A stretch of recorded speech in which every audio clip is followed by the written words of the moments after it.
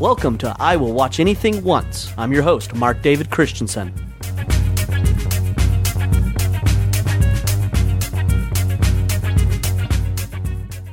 I was a late bloomer when it came to everything about sex. I remember seeing Weekend at Bernie's 2. I'm pretty sure it was the sequel, not the first one. And one of the characters said, "You can blow me." And I didn't know what it meant.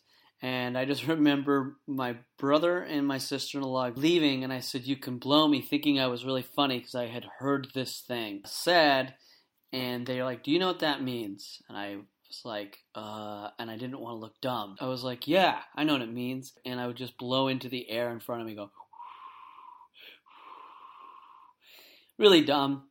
To the point where my brother and my sister-in-law were forced to sit me down and tell me what a blowjob was. Pretty ridiculous that, I found out what a blowjob was from Weekend at Bernie's 2, and just because I was naive and decided to repeat what they said in a movie. The reason I bring that up and why I think it's silly that I was such behind the curve is that the movie that my guest on this episode picked centers around teenagers that are fully aware of the sexual world, in particularly the world of prostitution. So rather than listen to me ramble on more about me being behind the curve sexually, let's get to the episode with my guest, Alex Fernie.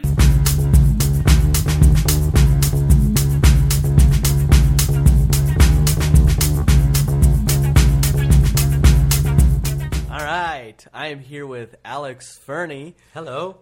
We are in the middle of the day. It's now 2 p.m. and we just watched Risky Business. The prime sexy time of the day. Sexiest time. Before we get into the discussion, Alex, I always ask my guest, why do you think I should have seen this movie? Why did you choose this one? I really like this movie. I'd kind of forgotten for a few years how good the movie is. When we were going back and forth, a lot of my normal, that's my favorite movie emails, you'd already seen. True. But this one, I think, is fairly unique in what it does. It's a comedy, but it doesn't really have any of the trappings of a comedy. There are jokes in it, but it doesn't feel... It's a tonally unique comedy, I think. You could say it's a dark comedy. I think it's kind of great to watch that as people argue now, the Martian isn't a comedy, it shouldn't be nominated. But then I think people are starting to really connect to comedies are a specific thing. And I think this movie kind of refuses to be the bad version of it. And this movie should be bad. The premise of it, if it wasn't such charming actors, if it wasn't directed with such style, if it wasn't written so smartly, it should be terrible based just on the log line of it, but it isn't. And a lot of that comes down to, I think, the unique tone to it. Yeah, I would agree. We can jump right in then, because before we jump right in, give a quick synopsis of this movie, just for anybody that hasn't seen it. Sure. So, Risky Business, it's Tom Cruise's, one of his first movies. It stars him, Rebecca De Mornay, Joe Pantoliano, Curtis Armstrong, Bronson Pinchot. And it's very young Tom Cruise as a dorky high school senior in Chicago, basically stressing about his future and going to college. He ends up hiring a prostitute played by Rebecca De Mornay, and it's just how his life sort of spins out of control from that moment on. Yeah, that would be it. Mm-hmm. This movie, completely surprised by the tone. Yeah. I had no clue going into it. It was going to be very similar to, with the soundtrack Tangerine Dream, which we'll talk about, and very not traditional at all. No, and when you watch the movie, I think one of the best lenses to watch it through is it is almost beat for beat a John Hughes movie, except interesting. The way some of the gags are shot, even the famous underwear dance scene, that's straight out of a John Hughes movie, except everything's shot in this darkness. It's nighttime a bunch. There's a actual feeling of threat going on. The sexuality is front and center instead of just sort of something to be laughed at. And the Tangerine Dream soundtrack completely changes it. Like if you put that on a John Hughes movie, yeah, it's going to change it. But like when you watch it knowing that, it hits a lot of those beats. But I'll take this over 16 Candles or Breakfast Club because there's something about this that feels like he's trying to say something. The director and the writer, and I think that's fascinating. Yeah, and I think it ushers in more of the change or the transformation from going from like adolescence from a high school student into adulthood. Yeah, more so than those other movies. I think so. Yeah, and I mean, like this movie to me has so much to unpack that I get frazzled in like because I think there's so many elements to it, purposeful or not, that you can unpack to have some a significant meaning as a film and as a work of art in a way that I think probably 16 Candles doesn't. You know, there's flaws to this movie. It's real male gazy. Like it really is. But I think that there are so many interesting decisions in this movie, and made by a man who I think only ever directed one other movie. Paul Brickman, he didn't do a lot more, and that kind of perks my ears up of like, okay, well, this is something that was his. This was something that he wanted to make, and that makes me sort of like give a little more attention to some of those small things that could just be weirdo one-offs or it could be very purposeful. Yeah, either or. Like, it's a movie, even if stuff is like feels like not purposeful or like a misstep. When you watch a movie like this, you go, oh, this is a misstep because they're trying to do something. Yeah. Versus sometimes you watch a movie and you're like a truly bad movie is one where you're like, you just don't know what you're doing. You have no direction. Mm-hmm. Whereas like, I'll take a movie that's full of or has some missteps if I know that they were trying something. Yeah. They definitely didn't. They came to the table with a full vision in mind. And I think Risky Business has two, like, the two core fascinating things that are going on in Risky Business is one is it came out in 1983, and I think it is an infinitely better critique of Reagan America, free market worshiping, the baby boom has turned into the ultra-capitalist world that it was made in than Wall Street. I think it does it better than Wall Street does. Wall Street's on the nose and it clubs you. I have two dogs. They're in another room, but they're barking. And Deborah's home. Hi, Deborah. I forgot to text you that we were starting. It's okay. I think that's one thing that it's so fascinating. It's a fascinating satire of that time. And the second thing that I think is super fascinating about this movie is Tom Cruise's character Joel has no agency. He is never in charge. He is dominated by his parents. He is dominated by his friends. Rebecca De Mornay is like never gives him any power. She sees him basically as a rube and warms to him, but basically has that over him. He never gets one over really on Joe Pantoliano as Guido. Like, no. He doesn't win. And the original ending that Paul Brickman, the writer and director, wanted was he doesn't get the girl, he doesn't go to Princeton, and they shatter the egg. And the studio made them change it. I don't mind. Like, it's because it's not like a thrillingly happy ending. It's just kind of like hopeful. Yes, I would say that I can see what they wanted, but I feel like he compromised. Yeah. Because I didn't look at this ending. This ending did not feel like completely happy, especially as we're talking right now and about the point of view on capitalism at the time. It doesn't end with him walking away with the girl and like, great, now I'm going to college. It ends with them having the same discussion about money that they did in the first time they were together. Yes. And I think that knowing what he wanted that ending to be, which is like, oh, okay, like this character's not being rewarded for becoming a high school pimp. He doesn't get anything that he wants or needs. I think that helps me accept where the movie ended up, because okay, I think that's good. That helps minimize that. Is this just a white male suburban fantasy? And I don't think it is. And I think he's even playing with that white male suburban fantasy. The first time De Mornay and Tom Cruise have sex, she like walks in. He walks up to her. It's completely dialogueless. He comes up behind her. Her clothes just fall off, and literally wind blows the doors open, and the drapes start billowing.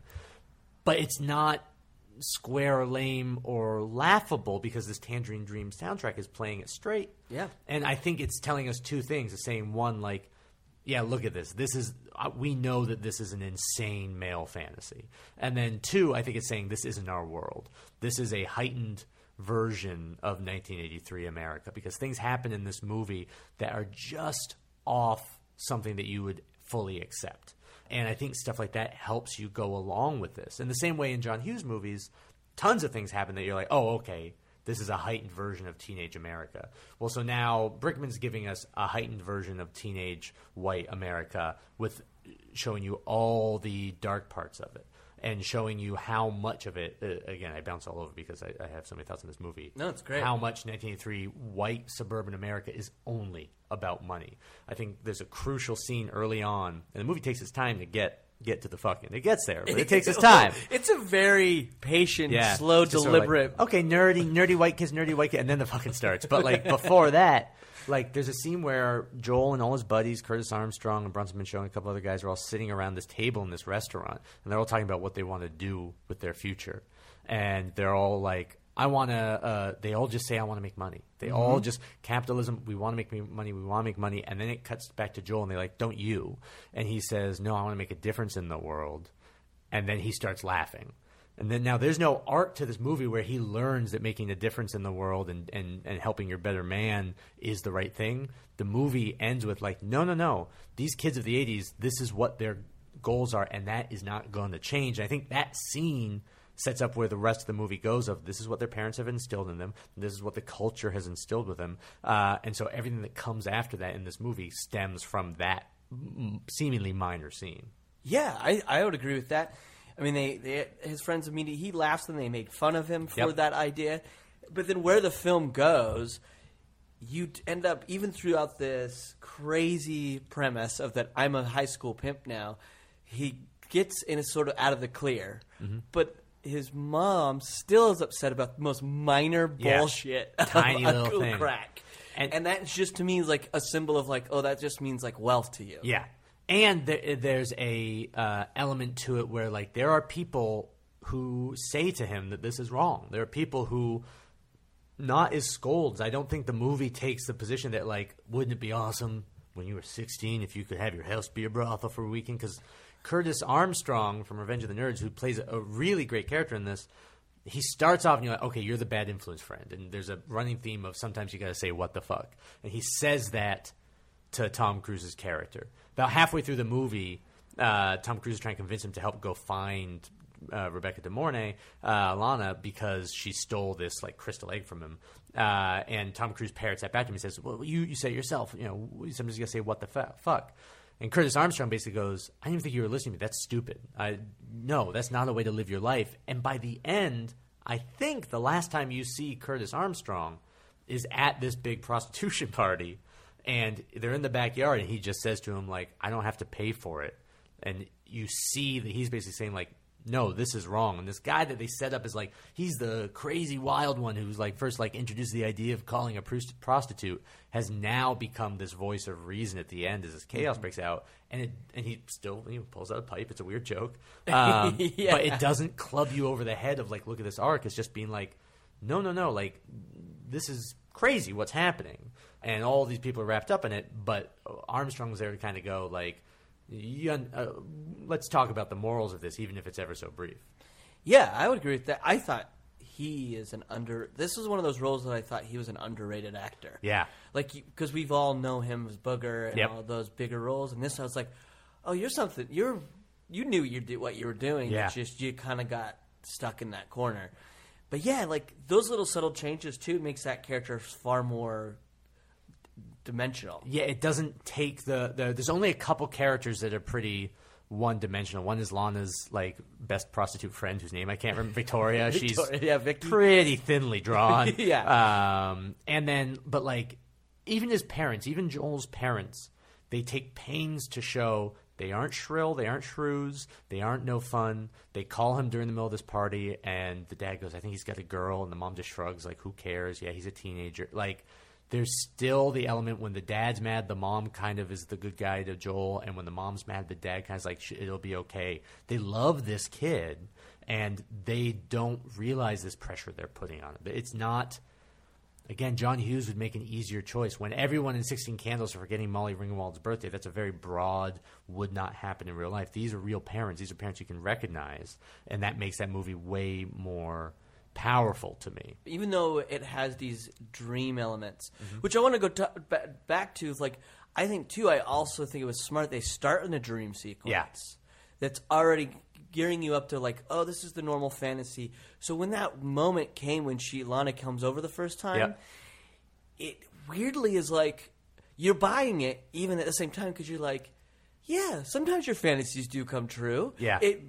But then the next morning is when it shifts to show, like, your fantasy also comes with everything else. You don't get to wake up from this now. And the movie, like, makes you, with those fantasy sequences, makes you doubt stuff you're watching sometimes. There's a great, I think, very funny sequence in the middle where it's like Tom Cruise is, like, lying in bed alone and it goes into this sort of fantasy sequence and he's hooking up with this babysitter, and then, like, the SWAT team arrives outside and his parents and her parents, and they all just keep yelling, "Get off the babysitter," and it's as if he's, like, doing this, like, this weird sexual guilt he feels, shown not told, is funny, and it plays great, but it also helps you get into what this kid's head is. And, like, again, like, Tom Cruise, I don't think has ever and will never again play a dork to this level. Like, he is not cool, and they go through great strains of when he's trying to look cool. Like, he doesn't look cool. He's a dork, and that makes me buy him there. He's so charismatic, but he's in this Young Enterprisers Club, which I guarantee is basically there for it's young Republicans. You know, he's Reagan world,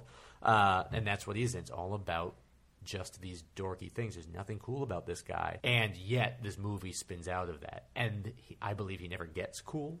No, he puts on the clothes of a cool kid. He never does get cool. He never pulls off the sunglasses.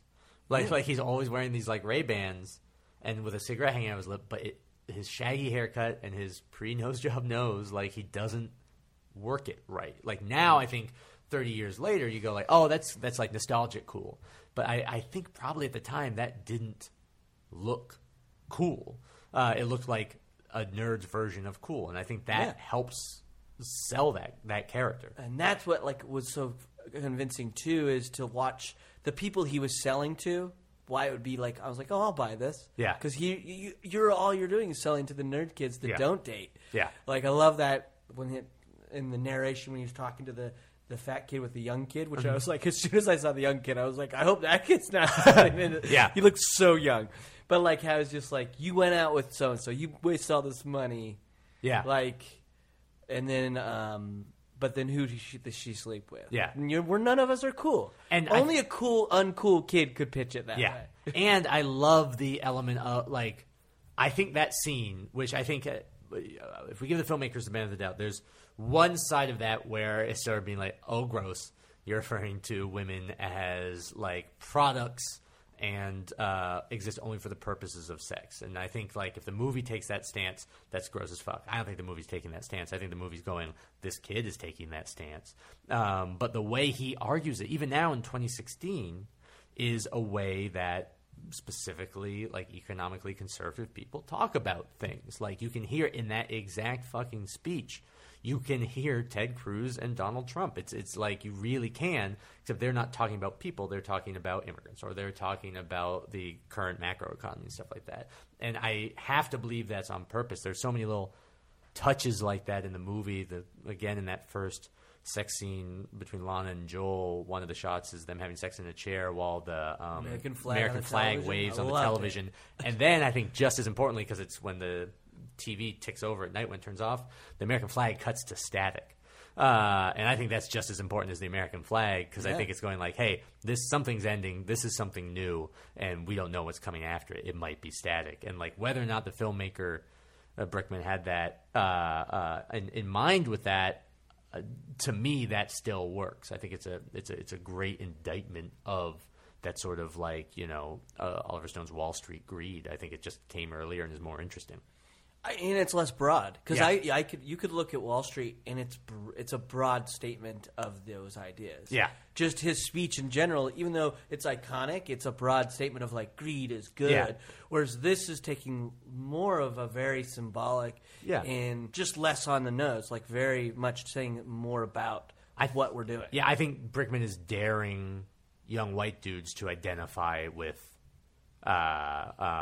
Joel. And I don't think you have to be. I think you have to be a sociopath to identify with Gordon Gekko. Many people do. They're all scumbags. But like, I think Brickman's daring you to go, "What if this is you?" Because there's enough realism in who this person is, and you believe him that he's going like, "Okay, wouldn't this be cool? Wouldn't this be cool?" But then again, when you come back to this dude has no control in his life. Joel's pathetic. I think. Like, I think he is. Like, because he doesn't do really anything right. Lana is the smart one. She organizes this whole thing. He stumbles into these situations, but he's not a smooth talker. The only thing he does that's right is a car chase. And everything else he just is consistently fucking up to the point where he has to buy all his furniture back at the end. Yeah. Lana pulls one over on him earlier in it. And if you look at it with that original intended ending, if he doesn't get Lana, he doesn't get Princeton. That's even a bigger thing. Like, he is a pathetic character, I think, in a certain way, and I think that is fascinating too. I think there's elements of, it's wish fulfillment, but if you think about it, this is a shitty wish. What he's doing is not. You don't want this. And there's a shot in it when he first calls Lana, where I think I think it's just a stylistic touch, but I love it. We can talk about the direction too because it's beautifully directed. But he's lying in his bedroom, and for no reason, he has a neon sign above his bed that flashes red, and it says "checks cashed." And they're just making his bedroom a red light district hotel room. Like, that's just what they're doing, and the visuals of it while he calls a prostitute.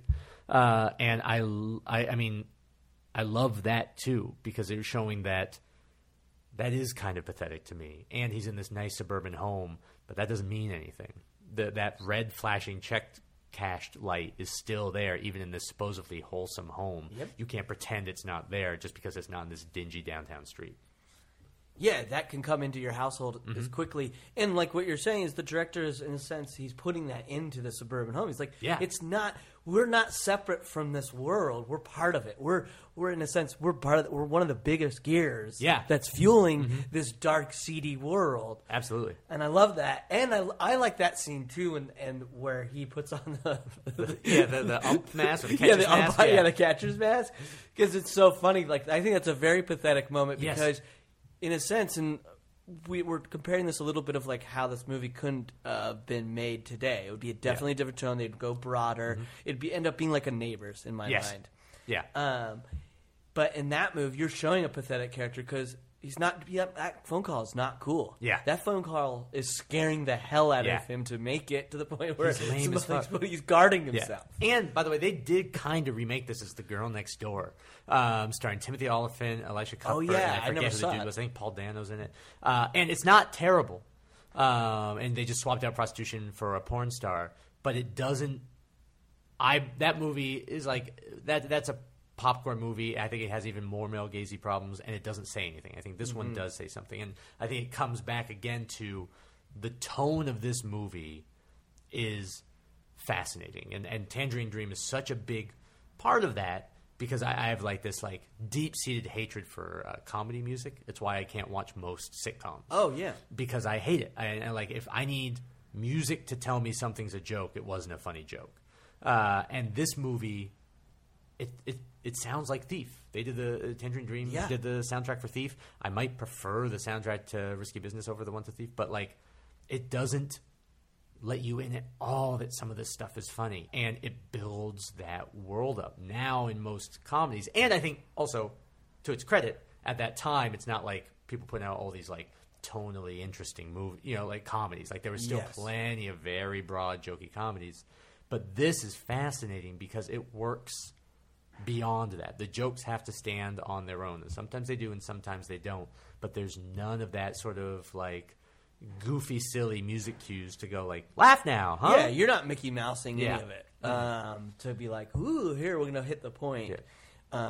Weirdly, this is a tangent on music. Did you saw The Big Short? Yes. I hated the music in that movie. I can't remember because it just felt like stock music. That Yeah. I was like, that would probably, in my mind, I'm like, this would probably work in another Adam McKay movie. But can't this, even remember it. Like, I wish I could remember. Like, I just remember the casino scene. Some of the, like, it just was such tacky, like, jazz music that I was just like, stop. Well, and McKay's like a great example of, like, Big Short is obviously different. Definitely. But for his stepping other away. comedies, which I think are very funny, but, you know, they are capital C comedies. Yeah. And you never believe... I'm not sure those movies go out of their way to create a tone. Part of that's from his improv background, and part of that I think is absolutely by choice. But a movie like this fascinates me more, and I think ages better, like because of that. Because they Brickman invested in the tone of this film and made it a dark comedy and made it kind of grimy.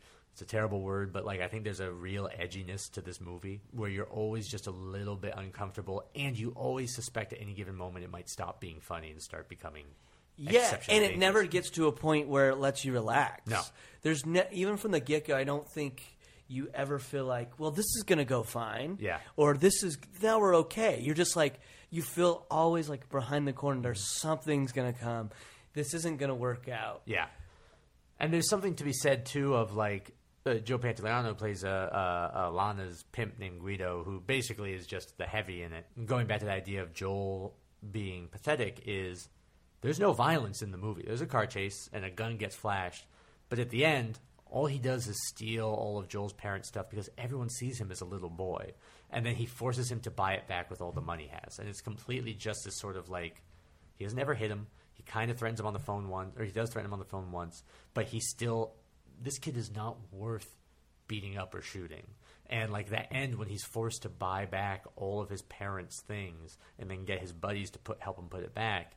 Like, I think that sort of like cashes in on that. Like this guy who's been established as kind of like severely angry, violent dude doesn't even care enough. He's just like, fine, I'm going to fucking take all your money. I think he's just, I don't even know if they're even, I think with going off the themes that you're saying this movie is exploring, of like showing the Reaganomics and all of that, I think he's just another businessman. Yeah. I don't think he's he did flash to give us a little bit of that, like with the gun, the gritty world, but the way he deals with them is just like, no. Yeah. This is how business is done. Mm-hmm. Like, there's nothing to it. if you don't have the money, if you want this stuff, you want it back. Yeah, absolutely. And I think it is like, I think they're saying that everyone in this world is driven by money. You know, this is around the time of like there's a lot of union busting going on, and like it was just a lot of more. Look at this boom that we're trying to go into here, and so they take care of every single character express that point of view while maintaining their humanity. It doesn't even harshly judge them. It just says, hey, guess what? That's this world now. Yeah. And I think there's this sense of it's fucking bullshit and that sucks and that's not how human beings should treat each other, but it doesn't judge them, and no one really gets a comeuppance. Like, no one really does. Like, you could say maybe Joel a little bit, but like no one is like, oh, I should have been more caring, or oh, you're right, I shouldn't have worried about money. That doesn't happen. But I don't think he doesn't win or not, because to me, he got all his stuff back. He got the car back. He got into Princeton, but it's all just part of now the same cycle. Yeah. Maybe it's not now prostitution in your house, but what it is like you still have to pay for college. You're just part of the grind. It's just all part of the same cycle of like, we just keep making money. Yep. There's really no happiness to these people. Absolutely it's not. just money. Yeah, and what they're told they have to be happy about. What Joel's told he has to be getting into college, going on to this, inventing this weird memo thing with Bronson Pinchot, like doesn't make anybody happy. And I would say even him, and I think this is why the movie works for me. I don't think the movie says that Lana makes him happy. If it was like, oh, and they fall in love and everything works out, I think I go like, I don't know, movie. I don't think the movie's saying that. I think they're together, but he's a 17-year-old or 18-year-old kid. Your 17 and 18-year-old relationships don't sit together, probably especially when they're with a prostitute who's slightly older than you. So I don't think anything makes him what you would describe as movie happy. And I think the movie avoiding that, even with the happier ending that it has now, is why I like it so much, because it comes away with it's a fairly pessimistic view of America and of capitalism and all that stuff. Definitely ahead of its time and what it's trying to say for the future of America and the world in general. But I agree with you. I don't think he makes her happy, because I'm definitely a person that likes to just go off of what they're putting on in the movie. Like, I'm not a huge fan of like, well, what didn't we see? I'm like, yeah. You got to go off first. You got to go off what you're seeing. And that last conversation before the very end, and they're at the table at dinner, and you're like, wait, are they going to bring up? And he finally goes, "Did you set me up?" Yeah. And she's like, "You didn't." And the last words are, "You don't believe me." Yeah. And then the scene's over. Yep. There's no answer to that question, and you're left just to think, maybe. You're still going forward, but even though you don't believe it, to me, that's a business partner. Yeah. That is not a loving, happy relationship. Yeah. And like his seemingly best friend, Chris Armstrong, is gone. Yep. He's just gone. Like that's done. Bronson Pinchot and another dude who maybe never gets named still come and help out. But like they're set, like it's set up that Armstrong is the one that he's closest to, and that guy's gone. And again, to give this movie credit, none of these moralize. It's not sort of being like, and you lost your best friend, dun dun dun. It's just sort of like, he's just gone. And that's just how it happened, and that's what certain decisions can lead you to. I don't want to make this movie seem like it's like, you know, too much of a treatise, but like it is, because it's really enjoyable and at times insanely silly and really, really fun. But I think there is I react so positively to a comedy with something to say that also doesn't bludgeon you with it. Yes. And I think this one falls under that. It has one of the most iconic scenes in cinema, and where it was placed was a big surprise to me. Yeah. Because it's similar to like seeing, have you ever seen From Here to Eternity? Yes. You see that movie, like, for years you've seen it in like retrospectives, Oscar, like when they show montages of, oh, look at all, and that scene and this scene are constantly like shown in those. But then when you finally sit down to watch the movies, like From Here to Eternity, you realize, oh, that's an affair. Yeah. Even though it's played in so many romance. retrospectives as a romance, and you're like, no, it's an affair. Then in this, it's so early on. Yeah. Like if you look at that movie without seeing it, for me, I was like, that must be coming off when he's like at the top of things, and it is his little amount of the freedom he got for a moment. It's basically a little boy left alone in the house, and he dances around. And in the movie, it's played for, this is the lamest thing you've ever seen. Like, because I remember, like, I think it's easy to go like, old fashioned rock and roll. That's not a cool song. What are you talking about? And then you watch the movie, like, oh, the movie knows. You know, the movie uses that song with this great Tangerine Dream soundtrack, and Talking Heads show up during the party and stuff, like all this, and like they know exactly what the song is, and he's dancing around, and he looks just like square as hell when he's sliding around in his socks and his underwear, and it's probably like maybe half an hour into the movie, probably less, and then it's just done, and it serves no real purpose. He's just happy to have a house to himself. Yeah, and I think the purpose it shows is really to show that he's a child. Yeah, that he is just a child getting into this stuff. And then the other, like, sort of iconic scene from it is the train scene, which is, I think, like, spectacularly shot and edited, where they're having this prostitution party, and Lana tells Joel she wants to have sex on a real train, so they go to get on the L in Chicago, the subway there, and most of it, like, when you ask people who haven't seen it in a long time, there's sort of like two things that people tend to remember. One is they mostly remember fucking on the train,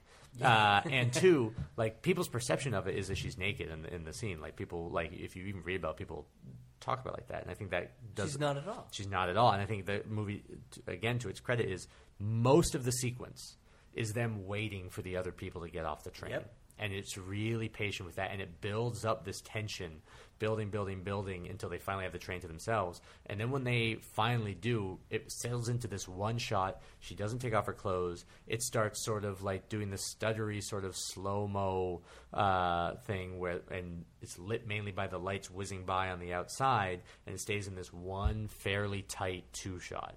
And that's it. And there's, I think, a couple things that are amazing about that. One is, I think it's the tension of waiting that makes people think that scene is more sexual than it is. Yeah. And then 2, if you watch the actual again, Tom Cruise looks like a dork. Like she is sitting on his lap. She's in control. And she's in control, and he looks like he can't believe this is happening. He does not look like he is good at sex. He's not doing anything. He's sitting still, and I think that's a fascinating choice because that would be the moment where you go, in the coming of age story, he becomes the man that he is, and he doesn't. No. He remains just as passive as he has been the whole time. Like, she takes him to the train. She tells him we have to wait for these people. She's the one who initiates and takes charge of this thing. I think that's I think it happens throughout the whole movie. It has to be purposeful. It has to be them saying something about this character. And I love that in that moment, too, just speaking to that same idea, it's like the only thing he can get out, and that's near the climax of that scene, no pun intended, but is he literally in that slow motion just saying, oh my God. Yeah. It's like that's all you can do.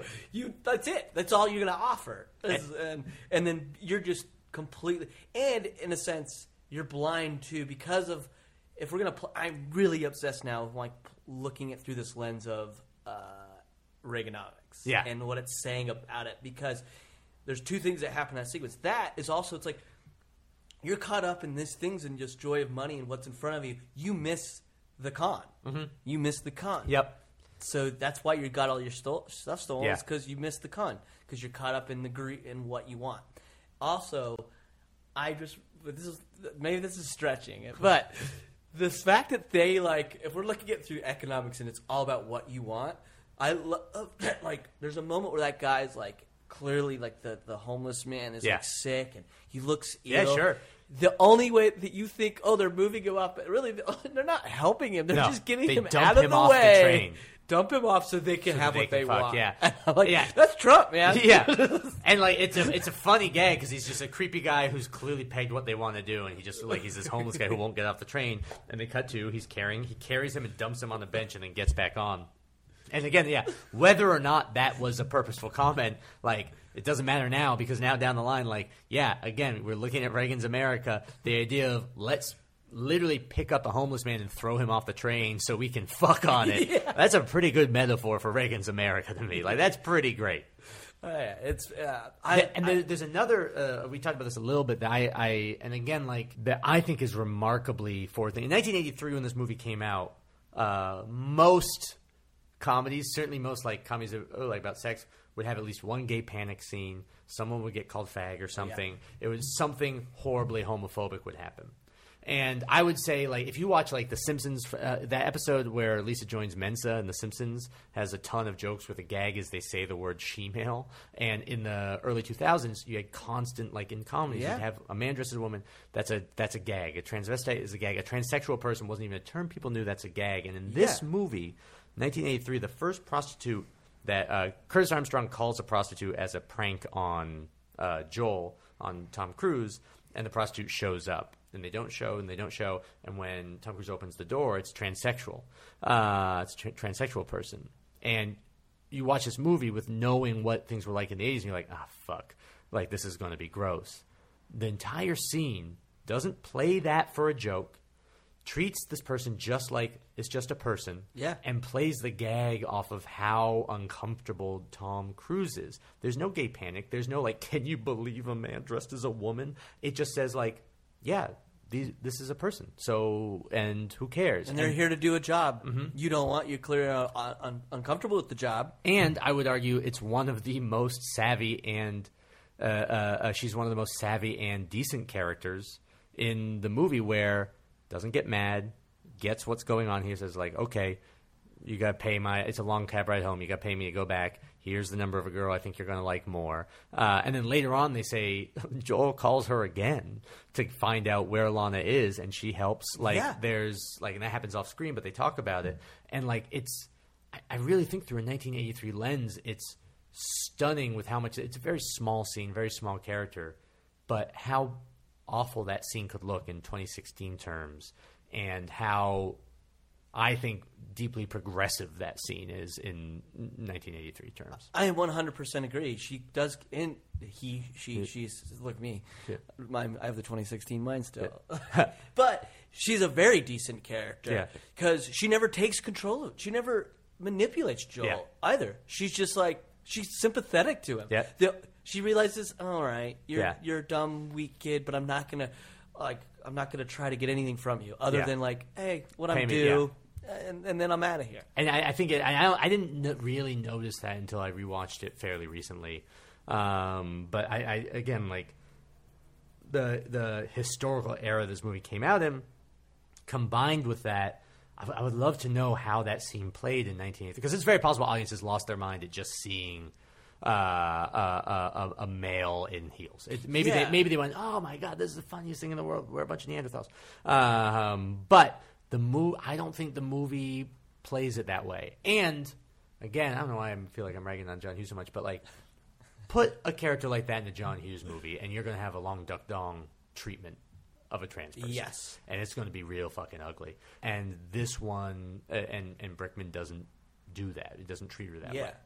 I would say, to speak for him as the director and the writer as well, that even if they knew that was going to get a laugh, a guy in a dress, they they were smart enough to go, that's enough. That's all we need. Yeah. Even maybe now we don't agree with that. Mm-hmm. But at least they were the smart directors to be like, no, that's all we need, and then the scene can be more. Yeah, and because I mean that was there were so, like, the idea. Gay people don't come out looking great in early 80s comedies made by straight men. Like, they really come out and in thrillers. There are plenty of is it Cruisin' with Al Pacino? Yeah. Like they're I mean, that was like, it's just monstrous the degree to which they were they were constantly equated with horrible things. And for this movie that's ostensibly about prostitution to include that character, even for that little bit, and to be like, no, this is a human being, this is a person, that buys me so much from the movie standpoint of going, okay, I think you're aware of most of these things that I'm hoping are true in this movie, because that is a distinct choice. I guarantee there were notes coming back on that, and they were like, no, this is the way it's going to be. Oh yeah, there's no way that they didn't have to deal with that stuff. But as you said, I think this director and writer did it very savvy. Yeah. The whole movie, I think, is savvy throughout the entire thing. Again, why I'm kind of perplexed. I almost feel like I want to watch it immediately again, because it wasn't what. And I think it's just because I've only seen those iconic scenes, or heard, like I was telling you earlier, like how my dad's like. I remember asking about this movie when I was younger, and my dad just going like, "No, we're not watching that. It's about prostitution," and you're just like shutting it down. And now I'm like, I want to know, did my dad ever really see this movie or not? Because I was very just like, wait, this isn't at all what I expected this movie to be. Yeah.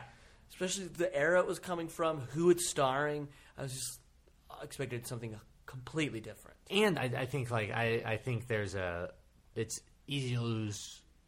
You watch the underwear scene, that doesn't prepare you for how interestingly this movie is directed. Mm-hmm. Like, there's a major sequence where the camera is Tom Cruise and his parents are constantly talking to camera, and you hear his voice, but you as the viewer are Joel. I think that's like a incredibly important scene to sort of set up what he's saying there. It's just really beautifully shot. It uses Chicago at night in a really lovely way, and where a lot of times you could just shoot it in a standard way, Brickman was moving the camera in more interesting angles, moving around, shooting stuff that you wouldn't normally expect him to shoot to cover the scene. And I think that is really neat too. And again, I go back to that flashing checks cash sign. Mm-hmm. That's some real noir style that they're throwing in there.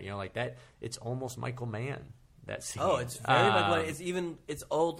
It reminds me a bit of Vertigo. Yeah, the room at the hitch on her apartment. And I think that it's I think it is very well written. I think the dialogue is really fun without being quippy. But I think it is the direction and what he does with the camera that really makes it go, no, this isn't just a teen sex romp. This is something different. This is a movie that exists to be taken seriously. It's a shame that Tom Cruise sliding around in his underwear has kind of become the like the bookmark for this. Yeah. Because I would say that is the scene that is most unrepresentative of the movie, probably. I'm trying to think of something 100%. else that would stick out quite as much.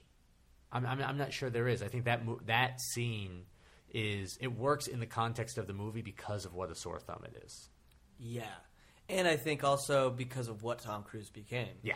Like I could see if Tom Cruise had not become the star he'd become, and this would maybe he was just more of like weirdly like a Bruce Dern kind of actor. Yeah. Then that would never have become the placeholder. Yeah, for it's it. fun because it's Tom Cruise. So Yeah. you get, It's like, look, he's young and he's sexy, but what is he? Yeah. And it was kind of the birth of quote unquote Tom Cruise. This movie was where people went, holy shit, can that person carry a movie? Yeah. His charisma in this is even playing off the dork. charts. Yeah, you just want to watch him do what like he is. Yeah.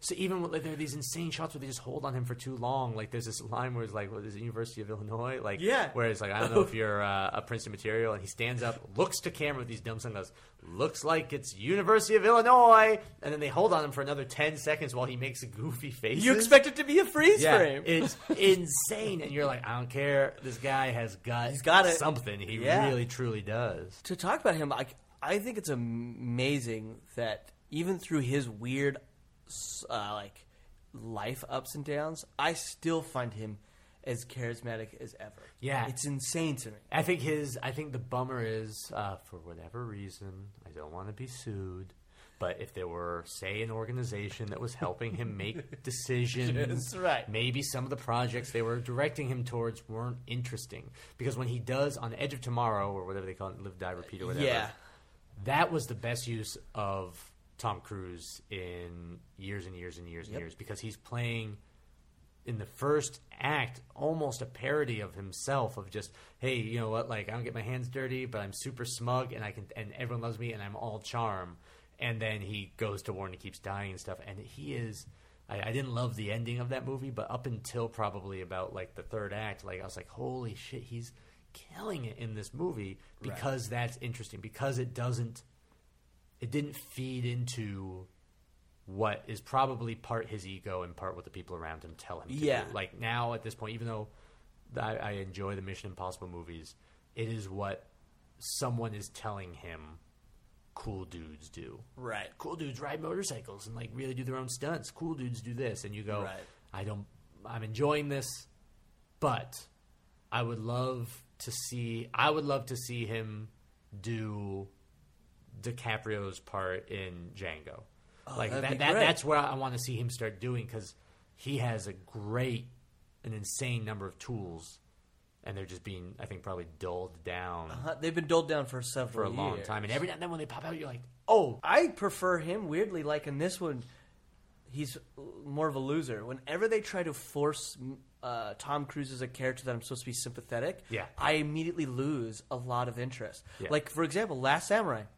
I'm supposed to be sympathetic for this character, and I'm like, no, I don't want to be. Yeah. You put him in a role like Color of Money.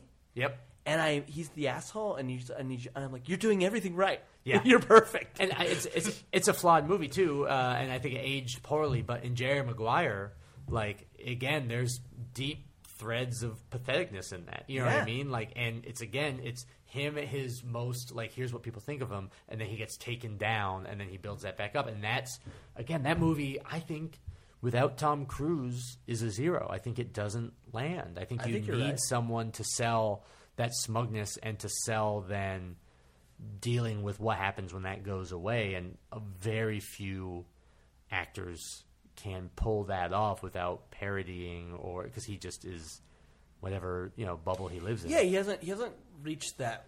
Weirdly, he's been able to keep on the fence of not going over the top like someone like Christopher Walken. Yeah, where you're like, now you really are just parodying yourself. I'm fascinated to see what an old man Tom Cruise does. It's either going to be honestly full on Michael Jackson, he's left the planet, he's crazy, or I think he's going to swing around to doing interesting projects again, because I think the place he is now you can't stay in, and age tends to give you some perspective. And I think, again, if any groups or religions Just one were just like let's say he was a Baptist. If the Baptist church was controlling his image, that falls apart as he gets older. And and he is weathering it better than Travolta, I'd say. I think I hope so. Because Travolta is not handling aging that well. Cruise is fighting aging off as hard as he can, but at a certain point you lose that battle. And I want to see him as a 60-year-old person, not doing action movies and not trying to pretend he's 30 still, but instead being in things and finding the humanity, because he can do it. He's a great movie star. Think of that, because right now we're going through this weird, which I haven't seen most of the movies, so I can't be a full judge of it, but things like The Intern or Dirty Grandpa, where it's like, we're going to show you that old is this weird thing of it can still be young, but in a real broad way. Yeah. Whereas if you take someone, I'm like, what happens if you're older but you still have that charisma? Yeah. That's going to be, in that vulnerability you say you can play, that's going to be super interesting. He picks the right role to show that. And you're right, that is the cautionary tale. It's not Travolta, it's De Niro. De Niro's the one that I'm just like... Yeah. It's like heartbreaking. You did the score and then everything decided to be bad after that? Truly, truly heartbreaking. I don't know if he's lost track of it. He doesn't care. He needs money or whatever it is. But he doesn't do good work anymore. I could see the last good thing he did was Silver Linings Playbook. And I didn't even like Silver Linings Playbook, but he was good in it. But he was very good in it. Yeah. And he that breaks my heart. And I hope that Cruise avoids it. I hope it doesn't become. Okay, here's the deal, Tom. It's like a Tom Cruise character, but now he's old, right? So we get whoever the Channing Tatum of 2025 is, and we put you together. And I don't want to see that. He doesn't, and I hope someone lets him know he doesn't need that. And what I think he can do, and I didn't love this movie, which might be why I'm picking it, but I'm more interested in seeing him picking Bridge of Spies down the line, whatever the equivalent of that is, even though I found that movie to be not great. I didn't see that yet. That's the base minimum of what I want him doing, because I'm like, great, you can do work there. It's not like that. You can become something there. And I think there's the potential for him to have a really great third act to his career, where if he finds someone that helps him pick interesting projects and interesting people to work with, him with a Ryan Johnson in something would be fascinating to me. That would, I don't know what that would look like, or some director that really has. If you could get him, one person maybe in his old age, someone like an Alexander Payne too. Yeah, exactly. That can really bring a role to him that he needs actors, directors. Yeah. And then stop punching things, stop trying to look cool, stop going on every talk show saying he does his own stunts. I get it. That's all fine. I like that Mission Impossible movie. But I liked it. I liked the last one a lot. But it's it's still, if you could throw us now to the other side. It would be, and start playing bad guys, start playing people that aren't movie stars in a different career, which is also one of the reasons I think in Magnolia, in his scenes, he is so good as that basically they predicted men's rights activism, and B, he is so good in that because he's using that charisma to expose something dark, and he's got that in him, and I'd love to see more of that. I hope he gets that chance. Yeah. And not to diminish what Rebecca De Mornay brings to the movie, which is she has the misfortune of being in a movie with young. Her career didn't really take off, right? She worked a bunch. She still does. She does, but it's the only thing I can, off the top of my head, that I know she's in is The Hand That Rocks the Cradle. Yeah, she's that's the only thing, and I feel bad. And we had talked about we talked while I was on about the TV movie version of The Shining. Yes, which is a horrible casting. And she works regularly. I think.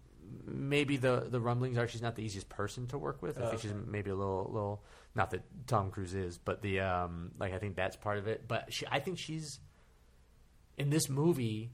She keeps so much behind her eyes, and she keeps so much subtext. And I think you truly never know whether or not to believe her. I agree. And I think there's threat in everything she does, not physical, but she's smarter than anyone else on screen. And because of her position, and because she doesn't get to be she doesn't flash that, and everyone underestimates her. Everyone doesn't assumes that's wrong, and I think it does a more interesting job than say Pretty Woman's hooker with a heart of gold. Yeah, this is more interesting. There's something. I don't even think it's a hooker with a heart of gold. No, it's a hooker as a business. Yeah. a businesswoman. That's what it is. It's someone that goes, "This is my trade. I know how to work it on every angle." Yeah, it's a strong female lead that just unfortunately the movie itself doesn't put it. It is not following that. Yeah, it's following Cruz, and so you don't often get to see into her sort of window. There's one scene where she starts to open a little bit, and she says that, like, okay, she left home because her stepfather was coming on to her, which I actually think is, I'm glad it's that and not like, oh, I was abused. It's like, it was headed that way and I got out. She has a brother that goes to college. It's not sort of like I was born on the street. It's a different story. And then the second you think you're going to hear it, she cuts it off, and they never come back to it. No. Like it's like it's interrupted by a car going into the lake, into Lake Michigan, and then somehow getting a bunch of trout in it based on when they open the doors. Which I was like, weren't those windows open? Yeah, and also, like, why didn't they open the doors when they pulled it out? Why did they wait until they went into the garage? All right, everyone, watch your feet. I would have just gotten on the truck and opened it up and leave the water at the lake. But like, it doesn't fully let you in, and it leaves a lot of mystery to her. Part of that, I think, is again like a noir-y femme fatale thing, but also part of it is, I think, that no one in the movie, be it Joel, be it Guido, be it anybody, knows where she comes from or knows her experiences as the main female role, and I think that is interesting. And again, I give this movie a lot of credit. I think it is also purposeful, and it might not be, but I think this movie has a lot to say about a lot of these characters, and I think that is conscious because there's a lot of easy choices it could have made that it doesn't. And the avoidance of those, the avoidance of, oh, it's a hooker with a heart of gold, the avoidance of some sort of like pat happiness or pat backstory, makes me think that it was very purposeful. I think so, and I'm seeing it much more right now through this conversation, through that. Again, I've said it already before, that Reaganomics, and that's where I'm like, oh, I can see now that. Yeah. Why there's so many deliberate choices. It's not just, oh, we happen to like, that was just the dialogue we had. You know what I mean? No. And it's, again, like for like tone, man, like, you know, obviously I'm all for improv. I love improv.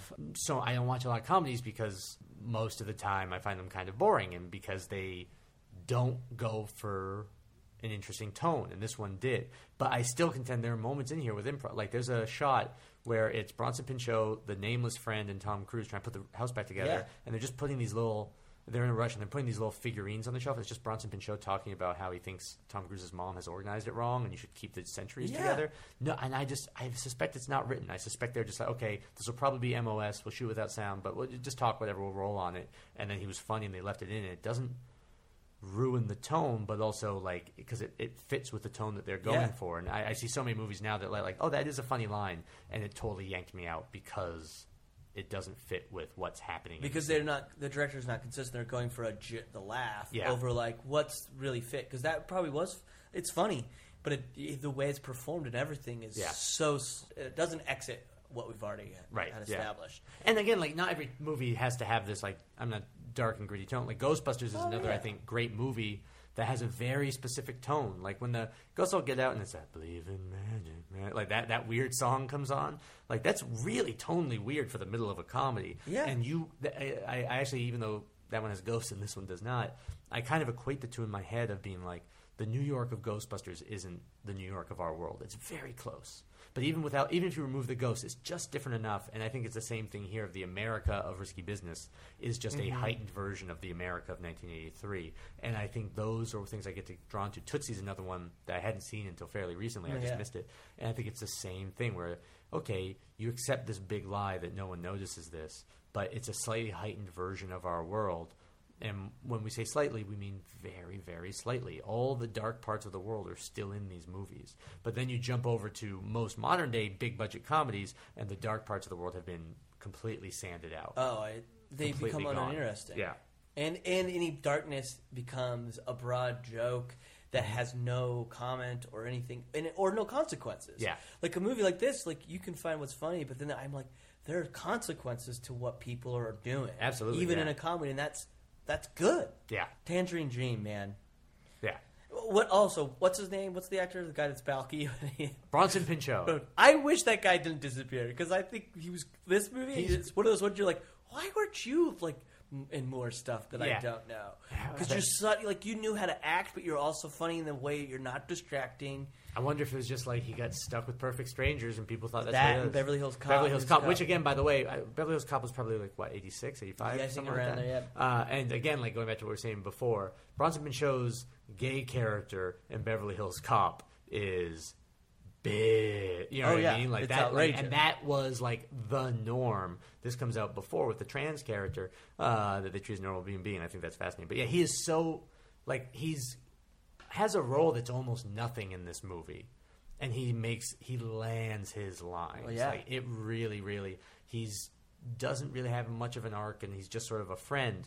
But he's just like really fun to watch on screen, and you kind of believe these boys' friendships. They have a very natural way of talking. Curtis Armstrong and the other two guys too. That feels like, yeah, you know what? Even though they're all clearly not 17, I buy them. Yeah, I bought them as friends and as younger. I loved the part where when all the prostitutes were coming into the house. Yeah. And he kept trying to close the door. Yep. That was like Classic Bugs Bunny gag. Yeah, it was so silent, but it was so funny. Yep. And you just let us enjoy that. Very, very like there are a lot of like. I think that's where I keep coming back to John Hughes stuff. Like very just. That was just a little scene, little visual gag, and they throw a ton of those. The fish coming out of the car. This is all it is. Like a gag. that's a stupider comp. That's like that's a National Lampoon's Vacation gag, basically. It doesn't ruin this. It doesn't take me out of this movie because they're going like, no, this is a comedy, and silly things happened, and it's a heightened. But again, if a guy flashes a gun at you, that's bad news. And again, like, we're not sandblasting the fact that the world we're talking about here, this suburban kid. He has his problems, but we're deeply hinting that on this other side of the city, there's real problems. And we're not even going to really show it because he doesn't even see them. Joel never even understands them. And I think the movie takes his perspective, so it's like, yeah, the movie doesn't show them to you either, but the movie does go, but they're there. They are absolutely there. And then you get fish falling out of a car, and that makes it be like, oh, okay, I can laugh at this, and then I'm back fine. in. I'm safe. I'm safe with Joel. Yeah. And you're like, no, we're just idiots like Joel. Yeah. I think it's fun that, like, I know we've talked about Thief a couple times, but it's funny how, like, somebody like, you're going to have to repeat his name again, that stands out, the friend. Oh, my Bronson God. Pinchot? Why? You've said that name now probably over 10 times, and I can't remember it. It's a great name to remember. It's such a good name. Yeah, Bronson Pinchot. Pinchot. He reminds me of also Jim Belushi, or not Jim Belushi. Is it John? Which one's the one? No, it's Jim, right? Jim Yeah. Belushi and Thief. Yeah. How it's like, man, the people that cast you guys were so dead on Yeah. to cast you as these side characters that, yeah, they're not going to pull focus, but man, you'll add to exist it. and you'll add to the world. And I think that's what was great about this. The whole movie, I thought everybody's casting, even the parents felt like real like 80s parents that were like, yeah, you don't get what's going on. It does. I truly believe this movie doesn't really take many shortcuts. I think you can connect every single dot to a certain degree, which is said to the strength of both the writing and the characterization of like, it's not like, well, it's time for the third act, so we got to have something go wrong. Something does go wrong in that third act, but it doesn't just kind of happen. The movie lulls you into, we've forgotten about Joe Pantoliano, and he comes back, and he knows, they've already established he knows where the house is and all this sort of stuff. You don't know if Rebecca De Mornay is in on, like, there's all these little flashes that just really keep this as a cohesive whole, and I think, like, it really holds up to, like, repeat watching, and it's one of those movies that I think is funny and fun and has something to say and kind of off-putting at times, but in a way that's good. I wanted to talk briefly about how we were talking about how a movie like this could not be made. Yeah. Because we were saying, like, the tone, because I feel like we were saying comedy, in a sense, is now had to be, like, in its own compartment completely, as well as, like, a movie like this, if it even got close to being made, would be probably put into, like, a gritty indie. Yeah, it would have to be a very small movie that came out of, like, Sundance or TIFF or something like that. You know what I mean? Like, it would be... You wouldn't be able to get, I don't think, a studio to make this for several reasons. One, like, those big macro of, like, this movie's got no legs overseas. You know, like, it's not going to do that. You're not making a sequel to it. It doesn't have stars in it. I mean, now we can go, well, Tom Cruise, but at the time he had, like, Outsiders and Taps, I think. Like, maybe that was it. Yeah. And comedies now, like, I really think, in a weird way, like, the definition of comedy has contracted to this weird, rigid, it has to be Paul Feig, or it has to be Apatow, or it has to be McKay. And I like what all of them do, but I just don't necessarily buy that. Let's say studio comedies. Yes. And I think that there is room for movies like this, but you would never be able to get this because and if you read about it, at the time, the same concerns were there. There were lots of concerns of, like, people just not getting the tone, and is it funny enough, and, like, are the jokes landing hard enough? So it's not like it was a golden age for darkly atmospheric prostitution comedies. But now I think they would just trump everything, those complaints. And it would be like, okay, well, we're going to have another writer take a pass on this, and all of a sudden it's going to become just a sex comedy. And I don't think that this is. I think it makes you think it's going to be, and then it's absolutely not a sex comedy. And then combined with it being a movie about, I think, 1983 Reagan's America, I think all that would get pared away. Well, it's about prostitution and sex. Like, don't make it. It's confusing to people. I think you wouldn't be able to have this sort of level of layer, this sort of level of director's vision in shooting it. He almost never uses cover in a comedy now. Like, they would be way more overshots, just so that they could worry about it in the edit. And this feels like a movie that he knew what he was doing with each specific shot. Oh, 100%. I liked that it was very. I like seeing a movie, period, that I know there's not a lot of, when I can tell there's not coverage. Yeah. Or you don't get the traditional setups that you learned in fucking film school. Yeah. Because as soon as I see that, I'm immediately, like, bored. And comedies are the ones that fall down that sort of hole the quickest. Part of that's because you want to be able to mix takes, and if there is an improv element, well, there's no, you gotta. But this movie, because of the content, because it is saying something political, and again, there's boobs and a decent number of saying fucks in it. So that would all get pared away because it'd be like, well, maybe we can do PG-13. I just can't imagine a movie like this being released anything beyond like, oh, have you heard about this movie? Is it going to be kind of good? Yeah. I just can't imagine that happening.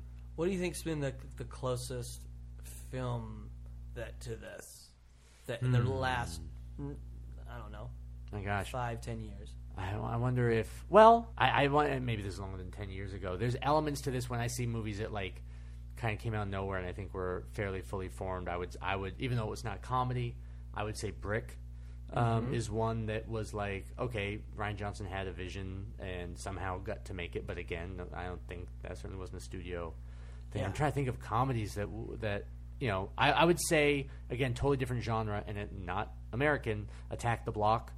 Yes, would be one that came out because it has its comedy elements, but it definitely is a commentary about the way those about class and race, and it's a fully formed world that they're building there. I'm a big, obviously he's connected to Attack the Block, but I'm a big Edgar Wright fan. But that's a little bit different because he's playing in genre in a way that this doesn't. And so I'm trying to think of just a straight up American comedy. I don't know if I have one. I'm similar to you. I haven't seen a lot of them because I'm always usually going to the other films other than comedy. You know what? This is a better movie. Burn After Reading.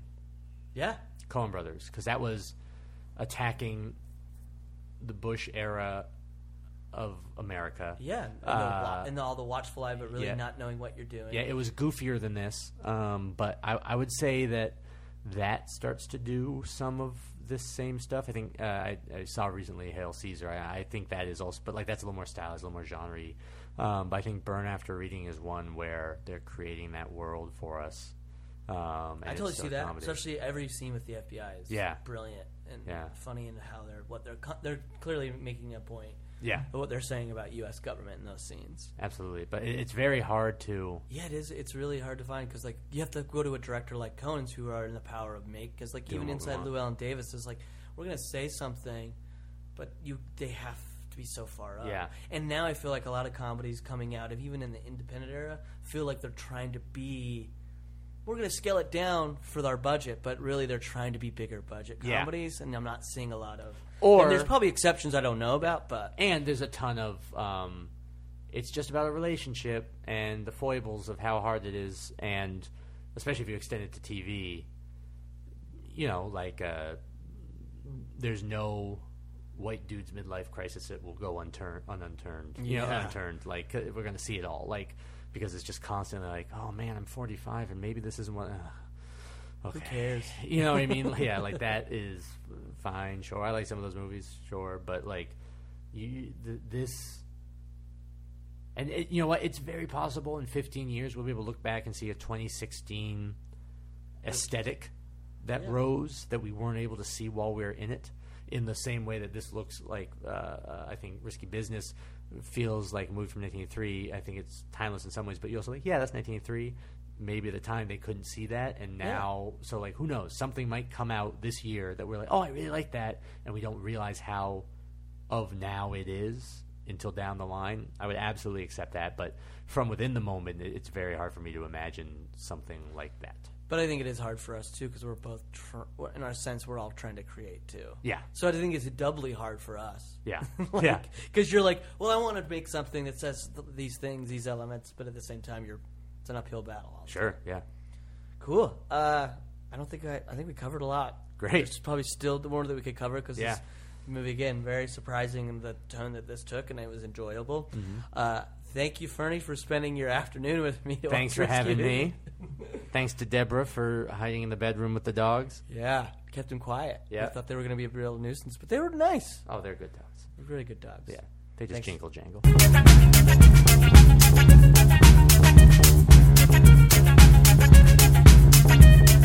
Thank you for listening to I Will Watch Anything Once.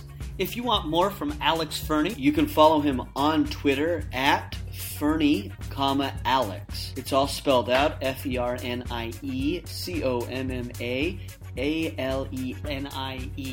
Alex, Fernie.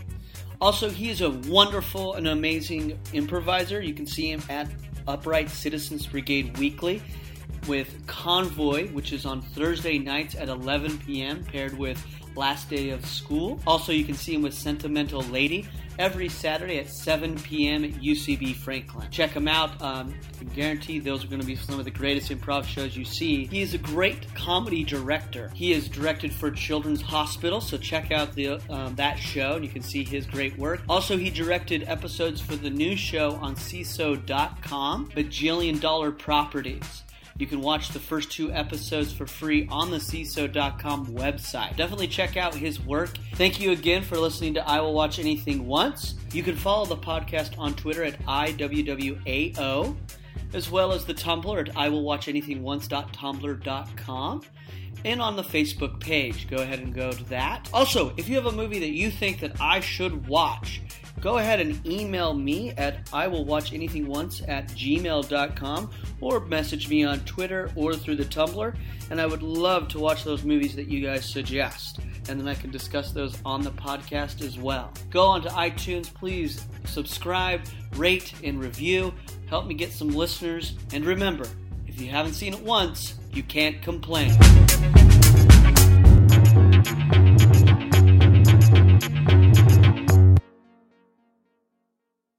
Even Top Gun, which is a fucking insane movie. Like, it is. Recently watched that. Oh my god, that movie is. Because I had to do Tournament of Nerds as for that. Oh yeah, were you Goose? Yeah, I was Yeah, Goose. you're a Goose.